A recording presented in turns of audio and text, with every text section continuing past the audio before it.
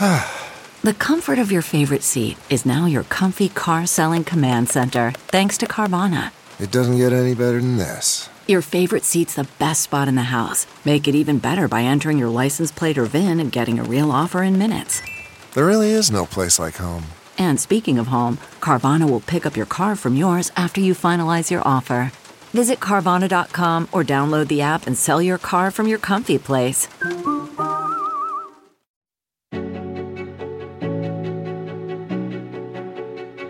This is Jason Greenblatt on The Diplomat, brought to you by Newsweek. My guest today is Secretary Mike Pompeo, who served under President Donald Trump as both the director of the CIA from 2017 to 2018 and as the 70th United States Secretary of State from 2018 to 2021. Whether you agree or disagree with Secretary Pompeo politically, I believe his is a voice very well worth listening to. By the way, just to get it out there, I happen to agree with him on so many things. The world is a complex place and getting more complex by the day. These days, when so many of us are used to defending our own position and stuck in our own stance, shifting to a place where we try to see things from another point of view can feel almost painful. But how about giving it a try? I think you'll be pleasantly surprised with what Secretary Pompeo has to say. And for those of you who don't consider yourselves conservatives or Republicans, and however you want to label yourselves, who knows? You might just find you have some important things in common with him. By the way, if you listen to the whole thing, you'll hear his answer about the question whether or not he'll be running for president. Just don't fast forward. You'll miss some great insight from him along the way. This interview was recorded just before the Taliban took over Afghanistan with lightning speed, including taking control over Kabul. I hope you enjoy this episode of The Diplomat. Before I start the interview, I'd like to thank Secretary Pompeo for his tremendous leadership at the CIA and the State Department, for his many decades of service to the United States of America. And there are three particular things I want to thank him for personally. First of all, the work that I did together with Jared Kushner, Ambassador David Friedman, Avi Berkowitz, and others on the Israeli-Palestinian conflict. Secretary Pompeo was so important and insightful to that. Especially his input and support on the Abraham Accords. That work that he did was essential. And, of course, Secretary Pompeo, your very substantial support for our close friend and ally, the State of Israel. But what I'd like to do is bring us home. Bring us home because you speak frequently about a topic that's very, very important, about American exceptionalism. I think in today's society in America, that seems to be eroding. And I'd like to understand from you why you think that is, and how do we fix that? How do we get people proud of the unique country that the United States of America is? First of all, thank you. It's great to be with you. Thanks for those kind words. Successes of the scale of the Abraham Accords have many hands. Yours were among them that were very, very important to making this happen. There were a whole bunch of us just building, working, and delivering for America and delivering for our friends in the Middle East, including our great friend and ally, Israel. So it was with the Lord's blessing that all transpired, and I was proud to have been a small part of facilitating that set of agreements between these remarkable leaders. So good stuff. It'll benefit the Middle East and the world for an awfully long time to come. I'm convinced of that. Closer to home, your point about exceptionalism is very well taken. I believe this with all my heart. Our founding was so important. It was historic, right? There's no nation that has this document that has now laid down and so successfully been executed upon. And yet we constantly spend our time trying to rewrite, so many of us trying to spend our time rewriting history. I have a lot of theories on why, but that's less important than the question you asked, which is how. And the answer is to focus on the amazing work we do here at home for our own people. I spent my time 4 years in two roles, one as CIA director and Secretary of State. I watched around the world. They wanted their countries, our friends and allies, to be more like America. People from all across the world want to come and live here. We know that this is this exceptional place. We should not permit others to denigrate it. We should continue to build. We should find bridges across the political aisle in the places that we can and speak about policy, not personality, in the places that we can't. And if we do those things, the Chinese efforts or the Russian efforts to denigrate America and to propagate the theory of the case that America is a country in decline, well, we won't let that happen, and we won't let them talk about it that way. Let's move to Iran. I'd love to hear your thoughts. I'd love my listeners to hear your thoughts on the Biden administration's efforts regarding a new variation, if you will, of the JCPOA, the drone and other recent ongoing attacks, including attacks on ships, what I'll call the Iranian occupation of Lebanon, not discussed much in the news at all, and of course their other proxies, and the last of which is their new president, Ibrahim Raisi, who was responsible for the murder of 30,000 Iranians in the late 1980s. Well, Jason, if I may, I'm going to take them in reverse order. Ibrahim Raisi, the soon-to-be most senior leader in Iran, is my guess. He will likely replace the Ayatollah himself when the moment calls. Is an evil human being responsible for the deaths of so many, as you described, inside of Iran. Massive human rights violator of a scale rivaled, frankly, only by Chairman Kim and Xi Jinping, who's now working on the same problem set in Western China. This is a bad actor. That, by the way, put in place by the Ayatollah himself, I think, as an indicator to this administration that that the Iranian regime is not about to change its stripes. Indeed, if anything, it is going to double down on its malfeasance around the world. And so this is not a partner. This is not a friend. This is not someone with whom the Israelis could ever contemplate cutting a deal.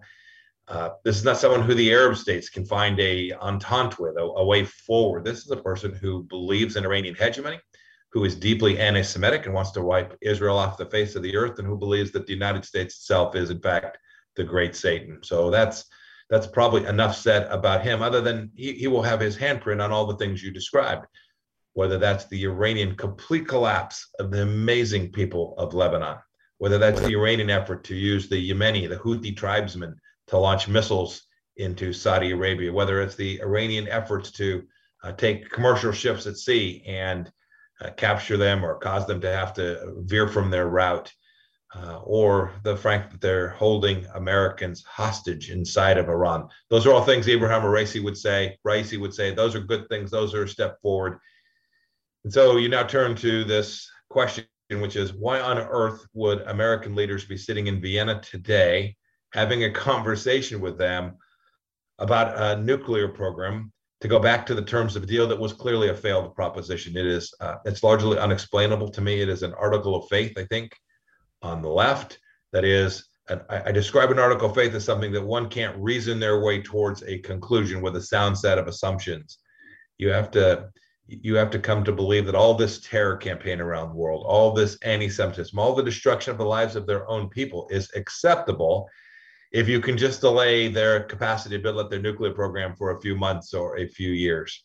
Of course, Jason, we had a different approach, a radically different approach. We knew that this regime had to fundamentally change its ways. The only way to do that was to be cost imposing on them.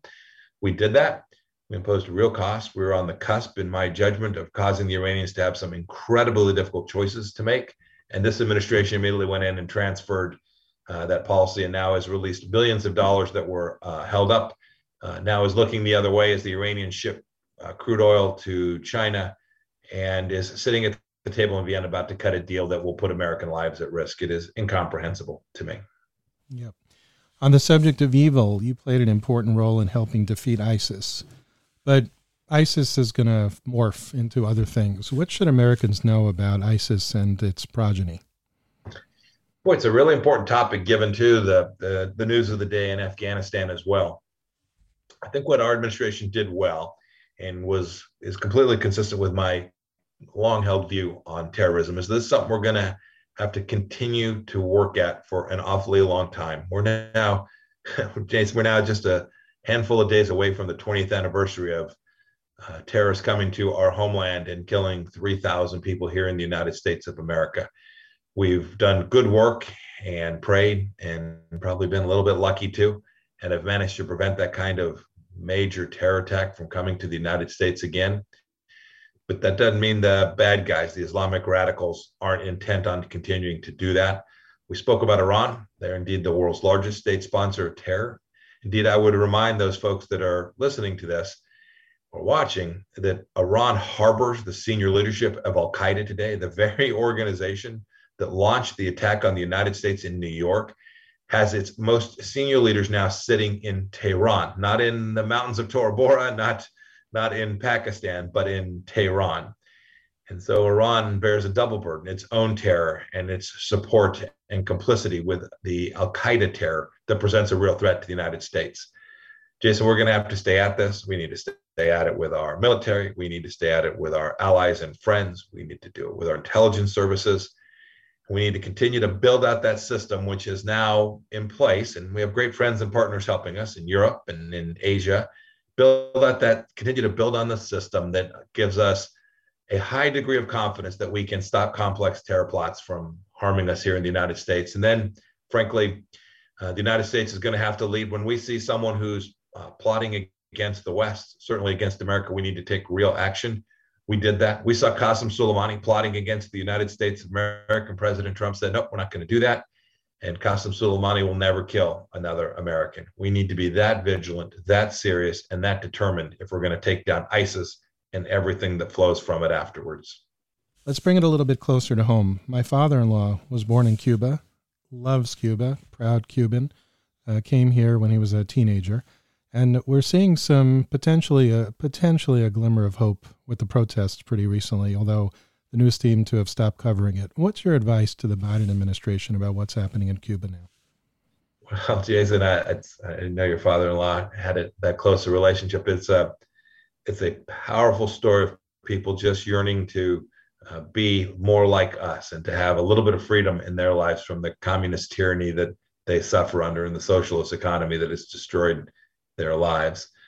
To the Biden administration, their first mistake is it took them 72 hours to say that communism was bad. And then the president had to read it from a 3x5 card. We would have, within seconds, acknowledged the Cuban people's right to freedom, done all that we could to support them. We have a number of tools. One of the last things we did was to acknowledge, I've often said designate, but we acknowledge that these are terrorists in Cuba, that these are narco traffickers.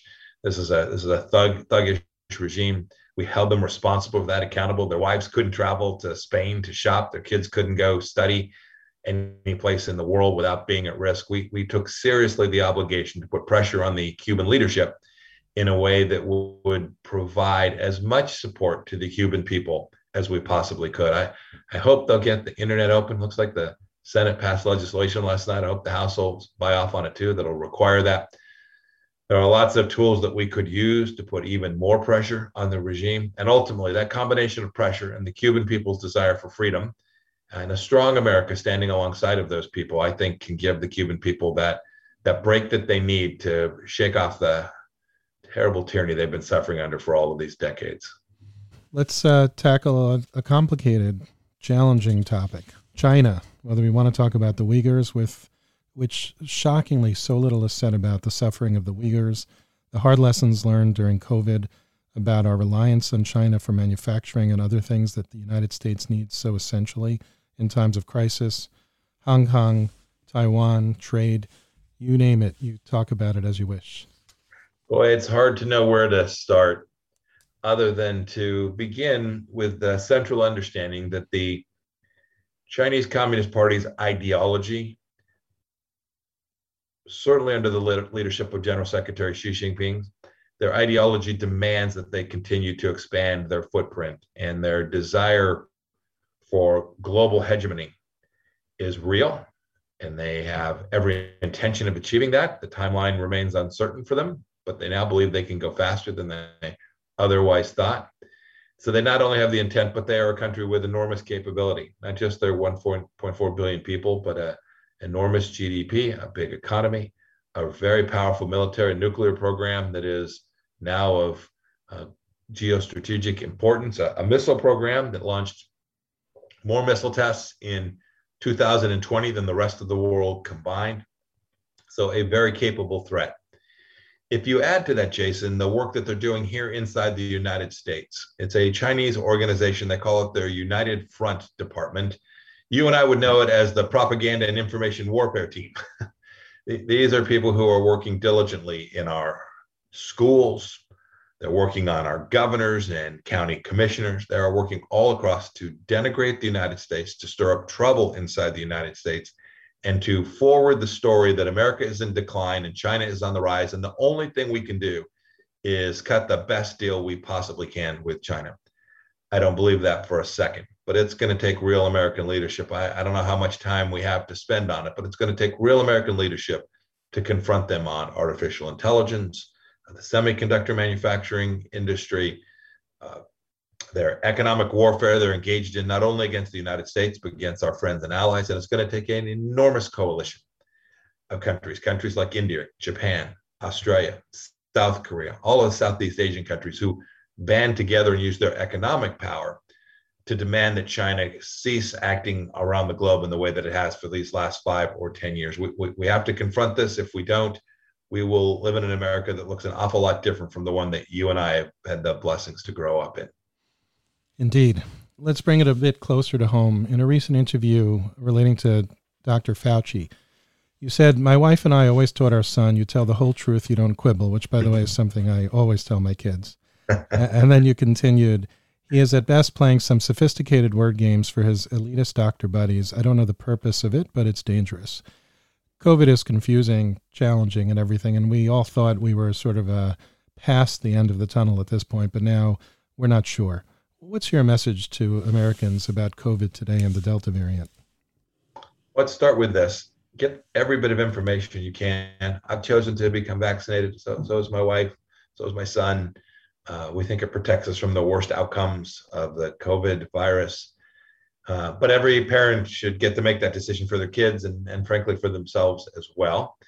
And then just use good old-fashioned smarts and common sense. As for the bigger set of issues, the how do we get here set of issues, this came from Wuhan. There's a debate about whether it originated in a lab or not. I'm pretty confident it came from the laboratory, but put that aside for the moment. It came from Wuhan, China. It came from Wuhan, China, because when the Chinese saw that they had a highly contagious, relatively lethal virus, they chose to put thousands of their own citizens on airplanes and transit them to places like Milan, Italy, and spread it across the world. Now the result, millions of dead, billions of dollars in lost wealth, lives changed forever, not just in the United States, but all across the world. No country should be able to get away with what they did. Put aside the fact that the virus may have occurred naturally. I'll give them that for the moment. Fine. They knew what they had, they covered it up, and they foisted this virus upon the world. That is reckless, gross negligence. This is something that no nation should be permitted to do. The result of that reckless, gross negligence was millions of people that are no longer with us. We have to hold the world accountable. If we don't do that, the Chinese accountable, if we don't hold the Chinese accountable, Jason, here's the upshot. First, that lab's still open. So the Chinese are continuing to conduct viral research in that laboratory, and we know that that laboratory is unsafe. So you have to change the Chinese Communist Party's operational motive or operational mode, because they believe they got away with this. They think that the world sees them as the people who sent PPE and masks around the world. No, the solution to the Wuhan virus are American-made vaccines. The problem set is a Chinese-made virus that was foisted upon the world. And so our leaders have to confront this. It can't be that we can just go, oh, gosh darn it, we're going to put people in masks for another 6 months and get on with our lives. We have to prevent this kind of pandemic from happening again. We know the most likely place that it will come from if it were to happen again.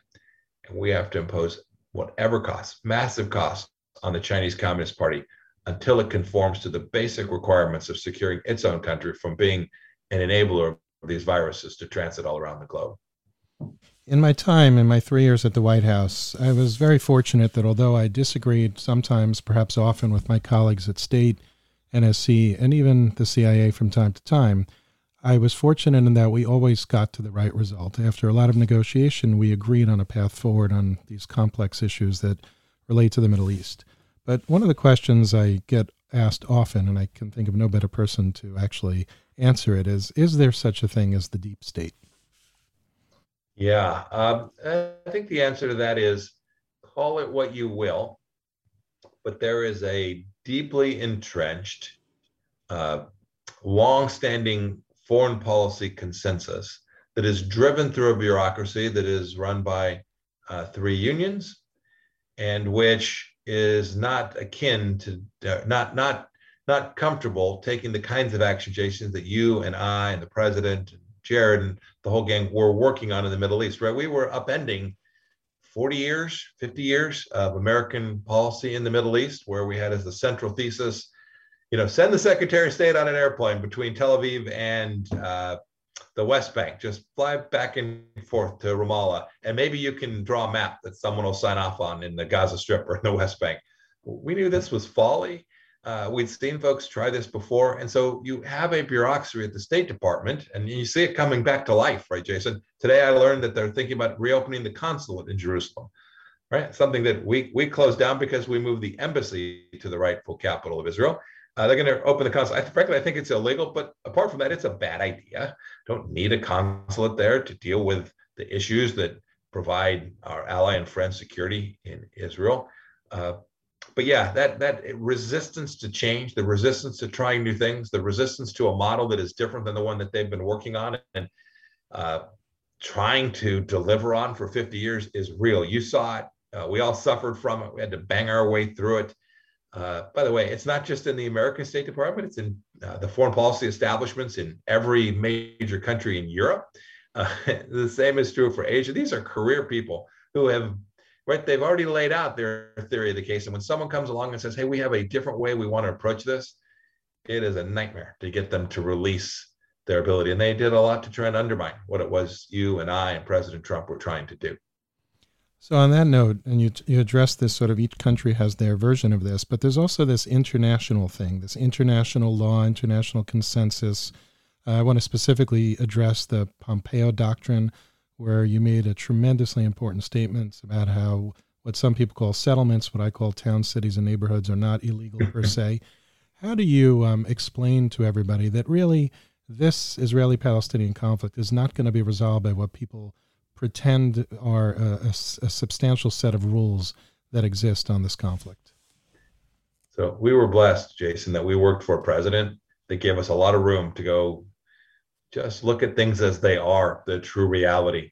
I talked about North Korea, the work we did with the people of Taiwan are all places, but the Middle East maybe presents the most clear case.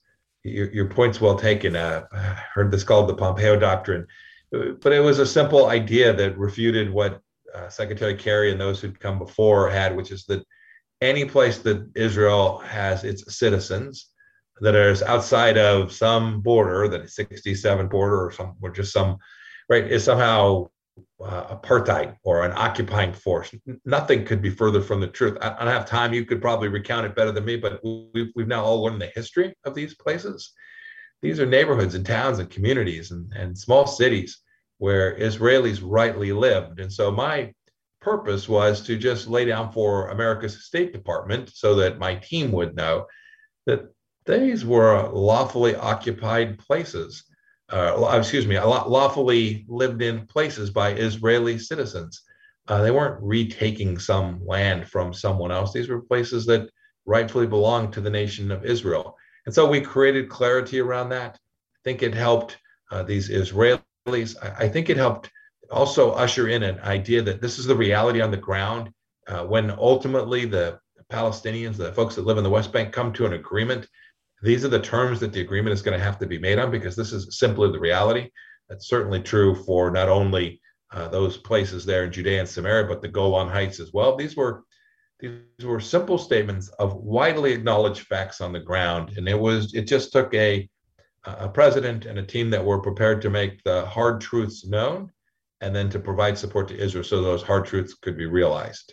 I have always been a strong Israel supporter, but I've grown to love the region, all of Israel's Arab neighbors who were so essential in finally establishing the Abraham Accords, whether they signed it already or hopefully one day will sign it. I think this area, this region, has so much promise ahead of it. Where do you stand on the Middle East, and are you bullish on it? I am bullish. I think the next generation of leadership there can see that the path forward doesn't consist of a foreign policy that begins with the destruction of the state of Israel. That was your daddy's Middle East policy, or your granddad's. I think this next generation can see that the problem child in the region is the Islamic Republic of Iran, and the solution to this is working alongside a great democratic partner, the state of Israel. So I think I think while there will certainly be turmoil, and frankly, if America is not prepared to defend and support Israel, that turmoil will be greater. We saw that right now, weeks after the Trump administration ended, Iranian rockets landing in Israel, being flown by Hamas terrorists out of the Gaza Strip. I think if America will lead and provide support to these Gulf state Arab allies, then we can make the Middle East a much more secure and much more prosperous place. The Abraham Accords are evidence of that.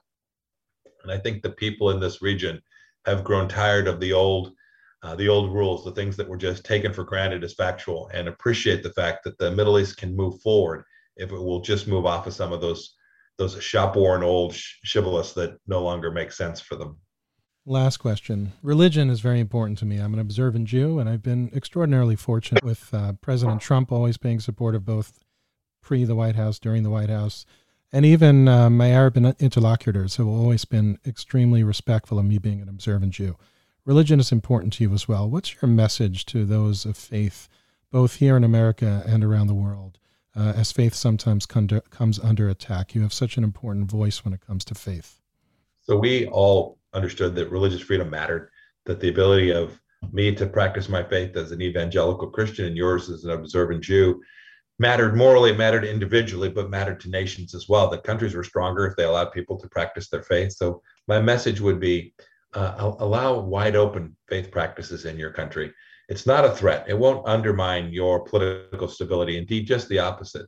People will be more prosperous. They'll be more secure.